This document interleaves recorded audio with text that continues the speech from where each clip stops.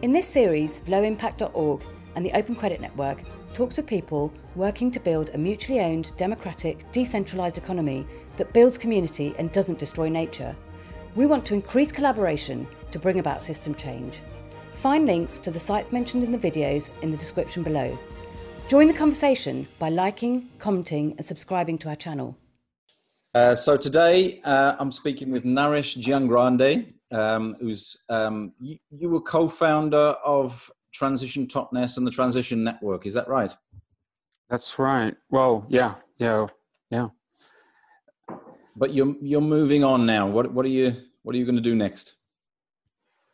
Well, what I am doing next, I stopped working for the organization some couple of years ago, and I still do some of the trainings. I still do I just did a training in the New Forest a few weeks ago, but I'm working for Gaia Education on some of their online education programs. I did I wrote a paper on education for sustainability based on the UN Sustainable Development Goals. And I'm just starting something we're calling living activism or contemplative activism, about bringing together contemplatives and contemplative lifestyles alongside activists, social activists of various descriptions, and what we can learn from each other. And why did you leave Transition? Well, I guess I felt that I had given all I had to give to that movement, and that it was time for new people, new energy, new ways of doing things to come in and take it, wherever it needs to go. And I think there was also, for me, there was an element of burnout that, after working in Transition for maybe, 13, 14 years, that I'd reached a point where I felt, I had this feeling of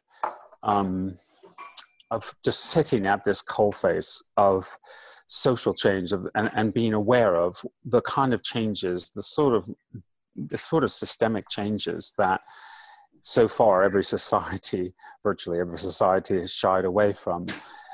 Being aware of the scale of change that's needed, and on one hand, and the response that we're generally making on the other, and just that feeling of, well, I don't think I can sit on that coalface much longer and be effective.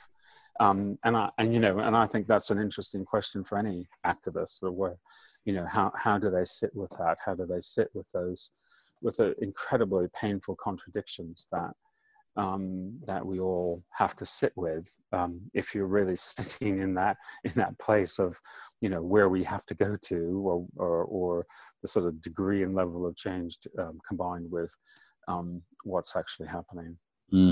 Yes. So Transition has a sort of a local resilience agenda, but that it hasn't really happened at a large enough scale to make a difference to the way that humanity is moving. And why do you think it didn't have as much influence as you probably would have liked to have had? Well, I think there's several reasons for that. There's been quite a strong element of capture of governments, regulatory environments around the world by particularly by multinational corporations who most governments are enthralled to, and with the result is that they are getting subsidized, and the one that gets the headline is fossil fuel production. Fossil fuel producers are subsidized to $5.5 trillion a year. When you're facing a situation where, as a locally based alternative, maybe you don't have the skills and the abilities that multinational corporations can buy, combine that with the level of subsidies that they are receiving, and the playing field is so unlevel that it's a bit of a joke. And the fact is, I think consciously or unconsciously, most people are somewhat aware of it. Is Peter Haas created a term called technosphere, and it's this. What was the name? What was the name again? Technosphere. No, the name of the Peter Haas. I think he's Dutch, and this sense that we are enthralled to this huge machine that we've created, this huge machine that crosses boundaries, that crosses national and political boundaries, and is we are dependent on for just about everything we need. And this idea that we're going to somehow relocalize all that feels somewhat far-fetched, particularly as long as we are wanting to use technology like you and I are using right now, and be dependent on that. If we were happy about going back to the sort of level of simplicity that we could make just about everything locally, then that's another thing. But all the signs are that there's very, very few people who are willing to make that kind of a shift as yet. Yeah. And whether as the current crisis deepens and develops, well, maybe there's going to be more and more people who are probably virtually forced to do it. But anyway, that's another question. Do you think this giant machine is going to crash? I think it is crashing. I think there's no two ways about it. However, I would put a caveat on that, which is this idea that this futurist William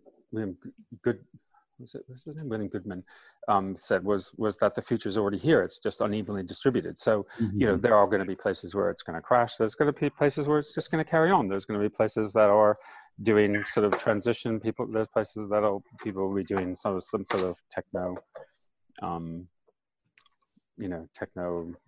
fantasy of some description. So sort of green technology or whatever. So there's going to be all that's going to be happening. It's going to be happening in parallel. It's going to be happening in different ways in different places. So there's, and I think that's already the case. For many people in the world, the collapse has already happened. It's just a question of, on a recent training, on two recent trainings, actually, I asked this, we do these things called constellations. We asked the question about, well, in 20 years' time, your life is going to be radically different from the way it is now, without putting any positive or negative on it. And I asked that question, I asked people to place themselves at one end of the spectrum, or, yes, my life is going to be totally different. No, it's going to be more or less the same, and put themselves on a spectrum. And in both cases, everybody in the room, which is extremely unusual, everybody in the room was way at the end of, yeah, my life is going to be radically different. My life in this place, in a kind of modern Western, relatively wealthy capitalist economy. We're not talking about Mozambique, and we're not talking about Kenya. We're talking about, Yeah, everybody I speak to, really, of all different sort of classes and all different sort of political persuasions. Really, if you push them, they say yes. I think something bad is coming. I'm not sure exactly what it is, but well, Dave, I wouldn't even put that on it, because I feel very mixed ideas about the sort of world that my children and my grandchildren are going to be living in say 20 years' time, and it's going to be radically different from mine. But there's also going to be radical opportunity as well as radical change. Some of it might be very uncomfortable change. Some of it might be really, really difficult to live with.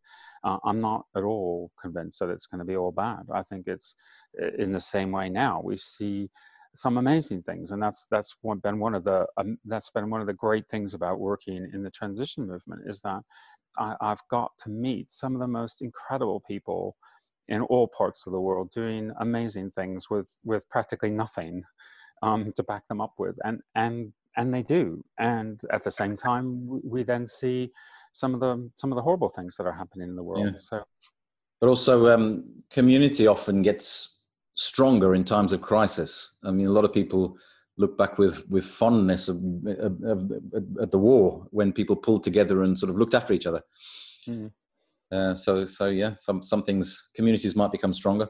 So thinking about transition specifically, why do you think it didn't get more media coverage?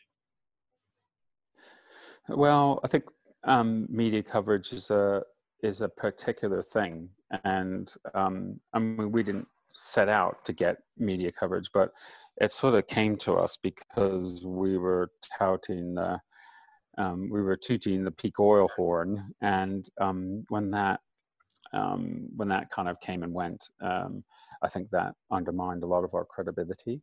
I think we probably weren't media hungry enough, and I think a lot of the stuff that transition groups do is pretty unsexy. It's not particularly photogenic. There's, if you're really, really good at spinning a story, then as my mate Rob Hopkins is eminently great at, then you can create something that is people really resonate with, and is very strong. But that's a particular skill. So I think I think for all those reasons, it's probably we didn't stay in the limelight for as long as we might have liked. And and that's also the nature of the beast too. Media consumes things and then it moves on to the next thing. I think it was newsworthy thing. It was a very good story. We need to build community cohesion and resilience because because of what's happening to the environment and what's happening to the oil supply. And it hasn't peaked because of new discoveries, but it's going to happen. Yeah, it's going to happen. And there's also, I think, something else in it, is that that's always a contradiction, that the early adopters, the people who can see where it's all going, are by nature and just by the very fact of who they are, they're way at the head. They're the head of the wave. And now we're seeing much more of a wave, with XR and such like. So it's quite hard to keep something like that, in the sort of media limelight, when it's clearly there isn't that wave coming behind it. Mm-hmm. And it is a contradiction, because we could see, and I think most people who are working in this kind of local resilience space can see the absolute need for that. Just today, I was in discussions with various people about, coronavirus. Like, okay, I don't think it's an existential threat to the human race, but it could cause some pretty big disruption. So, what do we do? Well, let's start talking to each other for a start. Let's start building some stocks and supplies. Let's start thinking about, well, if the brown stuff really does hit the fan, then, do we have a plan?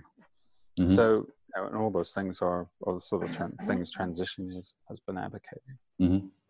Was there much internal conflict within transition? And did it do much harm, do you think?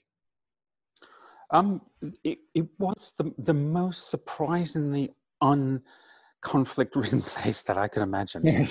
It was extraordinarily harmonious, and we were all just kind of happy to be where we were and happy to work together. And I think the atmosphere, both in the organization and also in most transition groups, I think we're pretty good. Having said that, we often heard stories, and it was the case that some transition groups went down because of conflict. And, conflict is not being able to process it, not being able to deal with it, not being able to know, not having the skills and the resources to do that, which is why we put a significant resource into helping people to understand that whole thing about group dynamics and how groups work, and how effective collaboration and things like that.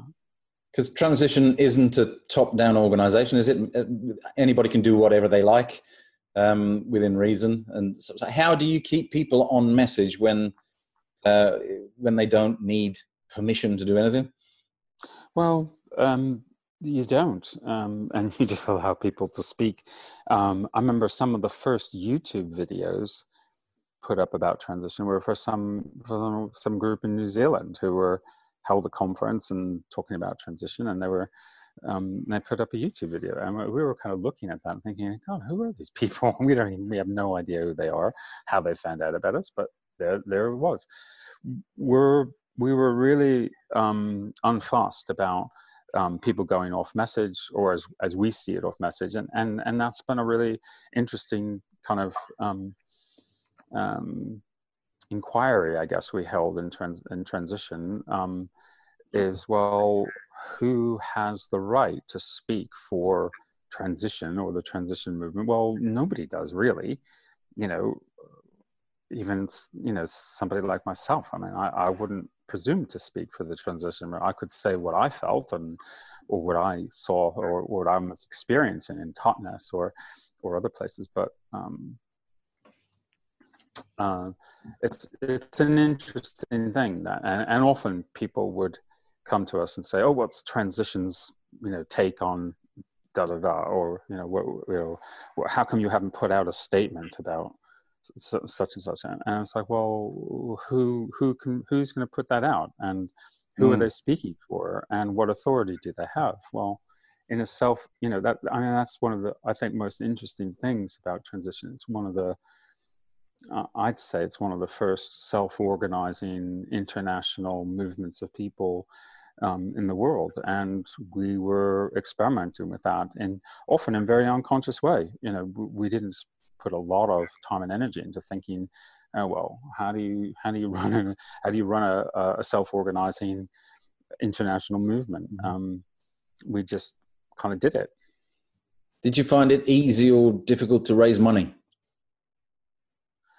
Well, money is one of the more difficult things for transition groups, because for a start, there is not the local markets that will support transition work, and like I said, I think there's that whole question of subsidies that go into the fossil fuel economy. And is busy propping up all sorts of unsustainable and undesirable farming practices, for instance. But there's not a lot of money for that sort of work at a local level. And I've seen local groups, particularly local energy groups, community supported agriculture groups, other such things, raised quite substantial, quite a lot of capital for investment, because they had a product that was clearly financeable and could clearly create a return. And most people investing in that sort of thing weren't wanting to make it stock market beating returns. They just weren't wanting a reasonable return on their capital, and wanting to know that their money was doing something good in the world. Yeah.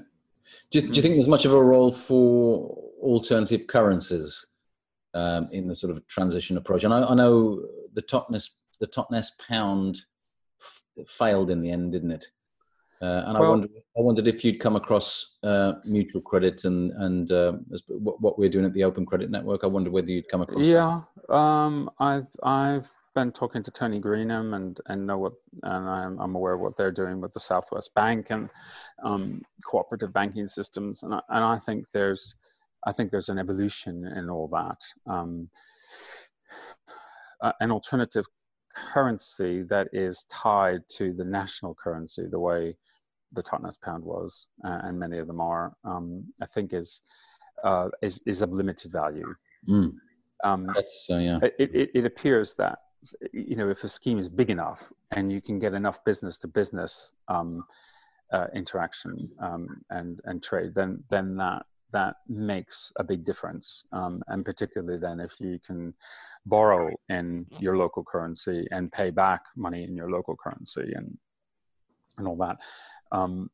That is something that would make a local currency really work, and also, you know, make it incredibly easy to use and convenient, because, you know, if you're like most people, you know, you just go into a shop and wave around a piece of plastic, and, you know, that's your money. It's kind of hard to beat. I think the local currencies, well, and cryptocurrencies, the value of them was that they showed people that there can be alternatives. Yeah. Well, it's showing up that there can be alternatives, but also showing up this the kind of fantasies or ideas that people have, or beliefs we have about what a £5 note represents, because this whole idea that it's somehow backed or somehow anything real other than a set of beliefs is, you know, and so we would create a whole nother set of beliefs, and people went kind of wow about that for a while. I remember whenever I gave a talk and I started talking about, we started printing money in Totnes, and suddenly the whole swathes of the audience who were half asleep, suddenly their ears perked up and went, really? Tell me more. I'm surprised now about the number of people who actually know where money comes from and how banks created. 10 years ago, very, very few people knew anything about that, but a lot of people do now. Yeah. Which is good. That's got to be a good thing. But I guess the convertibility of local currencies meant that, you know, it's absolutely tied to the bank issued debt money, and that's why I find mutual credit so interesting, because it's you can't buy the credits with conventional money. It's separate in that way, and therefore I think there's huge potential. I don't know if you know about Sardex in Sardinia. There's a scheme in Sardinia which is turning over 50 million euros worth of trade a year just in Sardinia. So there's huge potential, really. I'd like to talk to transition groups more about that. I believe there is, and I know that in places like Argentina, when the national currency became virtually unusable, that's when local currencies came into their own. Do you know, I mean, would you have any idea of the best way to approach transition groups or the transition network as a whole about mutual credit, and how maybe they could promote and maybe use mutual credit in their local groups? It's not my area of expertise, so I really, rather than kind of speculate, I think I'll just leave that one. Okay. I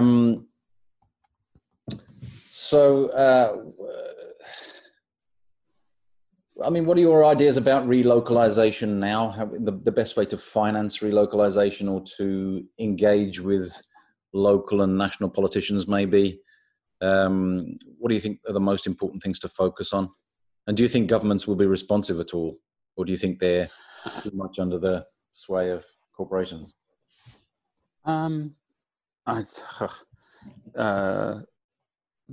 It always surprised me how much interest national politicians took of the transition movement. I was constantly amazed, and at the same time, I think they are so caught up in that whole that mega system that I think it's very difficult to imagine sort of local economics. But, you know, we've had interest from and involvement from everybody from Gordon Brown, to Theresa May, and many local politicians. But there was a lot of interest from national politicians. I don't think they could do very much about it, or do very much to help us. I mean, Theresa May was part of the group. Before she was Home Secretary and before she was Prime Minister, she was part of the group who, in her local constituency, which was Maidenhead, she was one of the groups that started Transition Maidenhead. But she didn't last in that role very long. So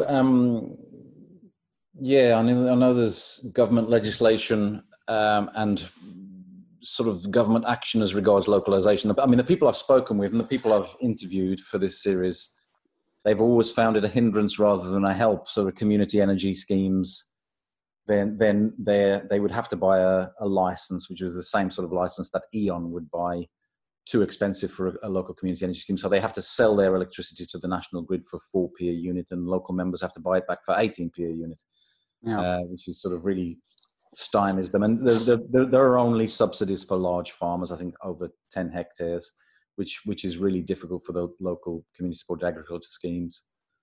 And allowing corporations to avoid paying tax, whereas they clamp down completely on small businesses. Yeah. So I just don't see a way to. There was a, I can't remember the name of the town, but there was a town in, I think it was Wales, who started to set up the sorts of tax avoidance mechanisms as a town. There was like 40 or 50 local businesses got together and said, okay, well, we're going to create what it's called a Dutch sandwich or something like that. Let's create one of those because that's the people we are having to compete against. The Costa Coffees, the Amazons, that's what they use. So let's use it. I can't remember the name of the town. I can't remember what happened because of it. But again, we get back to the same, the same thing about there's not a level playing field. It will be good.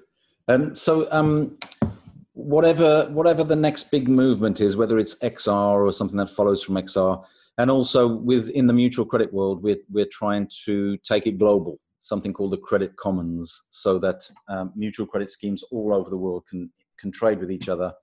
And so we really want to affect the sort of the global trading system. Whatever the next big movement is, what do you think they could learn from transition? I think first of all, to trust that there are loads of people out there who will respond and who will come along with you, who will do things that are, incredible, and just trust that that's going to happen. And so trust people. I think enabling learning is a really important piece, and we did a certain amount of that, and I think we could have done more and we could have done better, but enabling that kind of peer-to-peer learning to take place and to work. Certainly a lot of transition groups did some really good cut and paste sort of jobs, saw something happening somewhere and they thought, okay, I'll just take that and get it to happen here, and it did. And in many cases, you could just cut and paste, and voila. What sort of things? Well, the things are like local energy cooperatives and the whole slew of kind of food projects, everything from land share and to community supported agriculture to vegetable box schemes. All those sorts of things. I think that's very important, so that each community doesn't have to reinvent the wheel if it's been done and it's successful. That's right. Local currencies. There are many local currencies happened. And there are certain areas, certain things that became really hot and became, I mean, I've heard food described as the sort of gateway drug of transition. You know, it's what got a lot of people into it, because everybody eats and everybody's interested in food.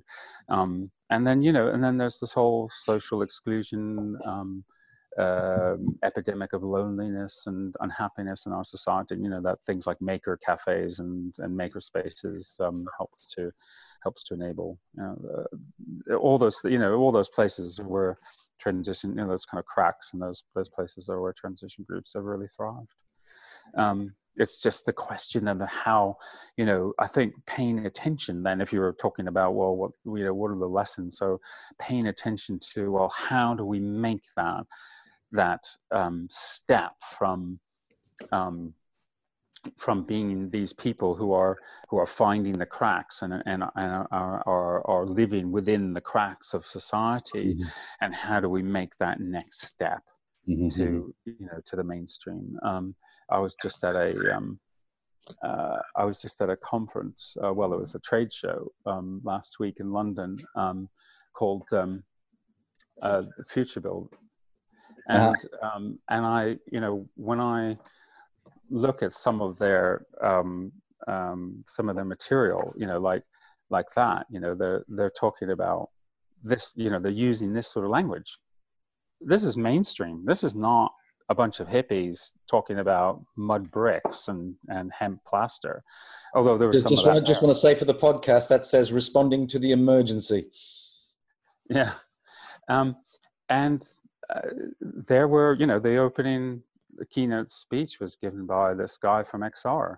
So it is part of it. You know, this is entering the mainstream really quickly, and in a way that the mainstream building industry in this instance has just unable to respond to the emergency because A, they don't even know what it is, and B, just, you know, their whole product line, everything about it is so unsustainable and unregenerative and unable to respond to the emergency that it's almost laughable if it wasn't so sad. But you know, we are going to see more of that, I think, and as people become more and more aware, and then it's going to be, how do you create the rhetoric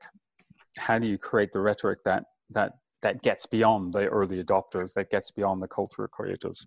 Mm-hmm. So it's those kind of questions, and I know groups like XR are asking those sort of questions, which is great.